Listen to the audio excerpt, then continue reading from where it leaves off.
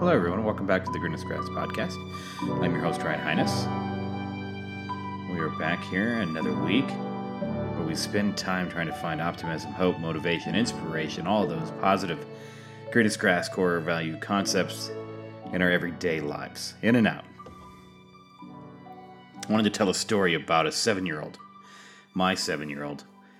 We had the in-laws here, and we had a day where this child, who doesn't really normally get a lot of caffeine, or hardly any caffeine at all, you had a day out with the grandparents, right? So it was, the big caffeine drink at dinner when you're out to dinner, and then it was home, and then it was back out for ice cream, frozen yogurt, whatever, with all the goodies on it, the candies, the one where you can kind of go make your own. Add the toppings you want. And then it was lay down to bed, His bedtime is normally around 8 o'clock. This was maybe a little late, 8:30, 8:45. And man, was he wired. He was absolutely wired and hilarious. This child was very extroverted, outspoken kid anyway, but he was wired up. And as I laid there with him, ready for him to go to bed, he said, "Dad," he goes, "I can't sleep. My brain is buzzing. My brain is buzzing. It's buzzing." He's like, "It just keeps thinking about different things." And he's like, I feel like I just have to get ready for second grade. Like I need to go downstairs and learn something." Which is just such a honest 7-year-old narrative. And it got me thinking of this buzzing brain, right? Because, this was a 7-year-old that was trapped on caffeine and sugar for the night that he doesn't normally get. And he was struggling to sleep, and he didn't feel very good. He had a tummy ache, and his brain was going, a million miles an hour. He's not used to that. At 7, he's not used to that. And it got me thinking of, there's a meme. It's been going around forever on socials. And I went and found it before I recorded here. It says, "My mind is like a web browser. 19 tabs are open, 3 are frozen, and I have no idea where the music's coming from." And I kind of feel like that's what my little guy was feeling that night. And, this is so real for so many of us, day in and day out. I have struggled with this for years and years and years. I'm not a huge caffeine drinker. I mean, I do drink caffeine, but typically not at night.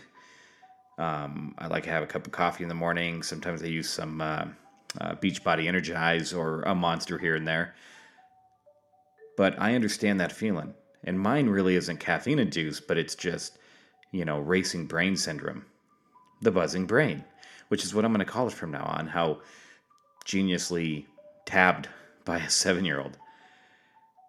The buzzing brain. I am a victim of the buzzing brain. And I do feel like there's 19 tabs open.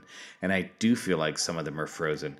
And sometimes I don't know where thoughts are coming from. I don't know where anxiety is coming from. I don't know.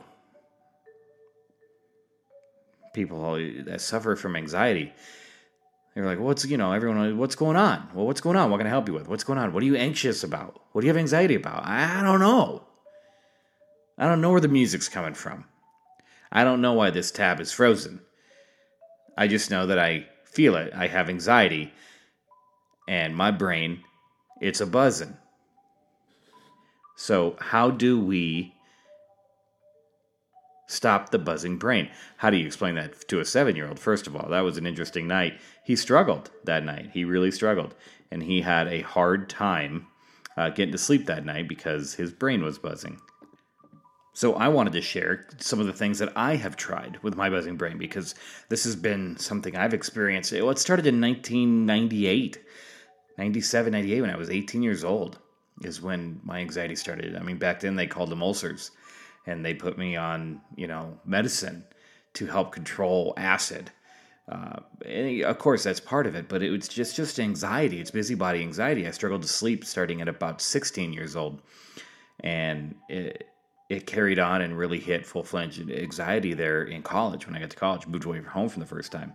So over the years, I have tried things, and they don't, look, I'm going to tell you right now, there's not a 100% cure to the buzzing brain. There isn't. But there's things you can do to try and help. And honestly, if I'm being honest with myself and to the world, that I don't always do these. Sometimes I have a drink, and that works. Is that the healthiest option to cure the buzzing brain? No, it's not. And I know that. But I do it sometimes because it works. It helps calm the buzzing brain. But let's go over a few of these things that I wrote down and I know to have worked for me in the past. One is a brain dump. I call them dribbles, and that is just picking some sort of topic. Maybe it's something you're working on. Maybe it's something fictional, and you just start writing. Right? You just start writing. Like, write about your childhood bedroom, and just go. And there's no judgment, there's no corrections, punctuation doesn't matter. You just go and you keep writing, and you set a time limit, 5-10 minutes. It's amazing how much that really works. A brain dump, dribble, just write, Now, in my time, I generally don't keep those. I don't keep dribbles. They're just to assist in shutting the brain down. But it's not a terrible idea to keep them. Journal them. Make it a part of a journal. Have a dribble journal, or that's tough to say. Have a brain dump journal. I kind of like that idea. You could go back and categorize them, and you could do all sorts of things. You could chart them if you wanted. You could do all sorts of things. That's the point. But it's a really kind of a neat little trick, and it actually works quite often with me. Another trick you could do, and this is one of the easiest, oldest methods in the world, is just a form of meditation, breathing correctly. I've talked many times here in the Greenest Grass that I use an app called Calm. I pay for it. It's not much. I think it's somewhere around $20 a year. And it has all sorts of different things. They don't sponsor or anything. This is just an app I use. And it has all sorts of different daily meditations and soundscapes, rain in the forest. They have story time where they have, beautifully narrated, short stories that are designed to calm. Those work really, really quite well as well. Exercising. How many times have we talked about this in the Greenest Grass? If you have a buzzing brain, move around. It will work. This is the hardest one for me, especially at nighttime, because I really don't feel like getting up and doing push-ups or sit-ups or running in place or playing the Ring on the Wii. We have a Wii. We have an exercise game called Ring. I don't feel like doing that at 11:15 at night when my brain is buzzing full strength. But it does work. There are certain times I remember getting up at midnight and going and walking to the mailbox and back, which is for our neighborhood is about 12 houses round trip. It's about 6 houses down. Nice little 5, 6, 7 minute walk. And that one has really, it's really worked as well. It's one that's harder for me because I don't like doing it, but it absolutely works. Another thing that I've used over the years is the more holistic side is, diffusing oils. We have diffusers in this house, and we use them. I have diffusers in my office at work, and I use them. It's amazing what different scents from oils can do, and this is kind of medically proven now, too.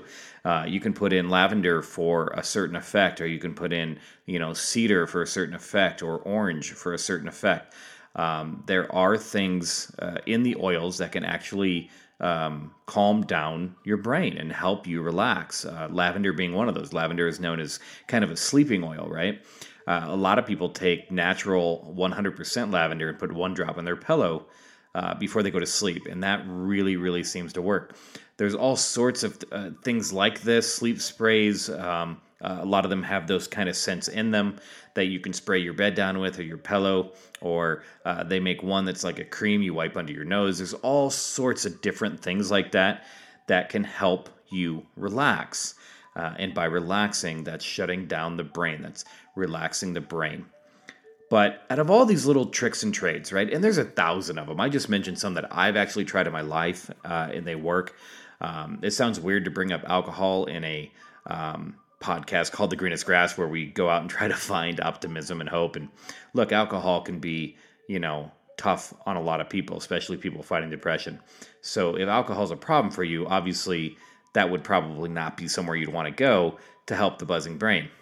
But for me, a drink does help, and I'm talking about having a drink, a glass of wine, ounce and a half of whiskey with a little Diet Coke in it. It's kind of one of my go-tos. But if you can control it responsibly and make that a part of, red wine is actually very good for you, medically proven to be very good for you, good for your blood and your heart. So, I mean, there's all sorts of things. But the key to this, the biggest key to help with the buzzing brain, and I talk about this when I go back to the beginning of this, and I'm talking about my 7-year-old, is routine. Is find that routine, right? I kind of suck at this. My routine at bed is not good because I have the anxiety really bad, and I try to set routine, but it's partly being a parent.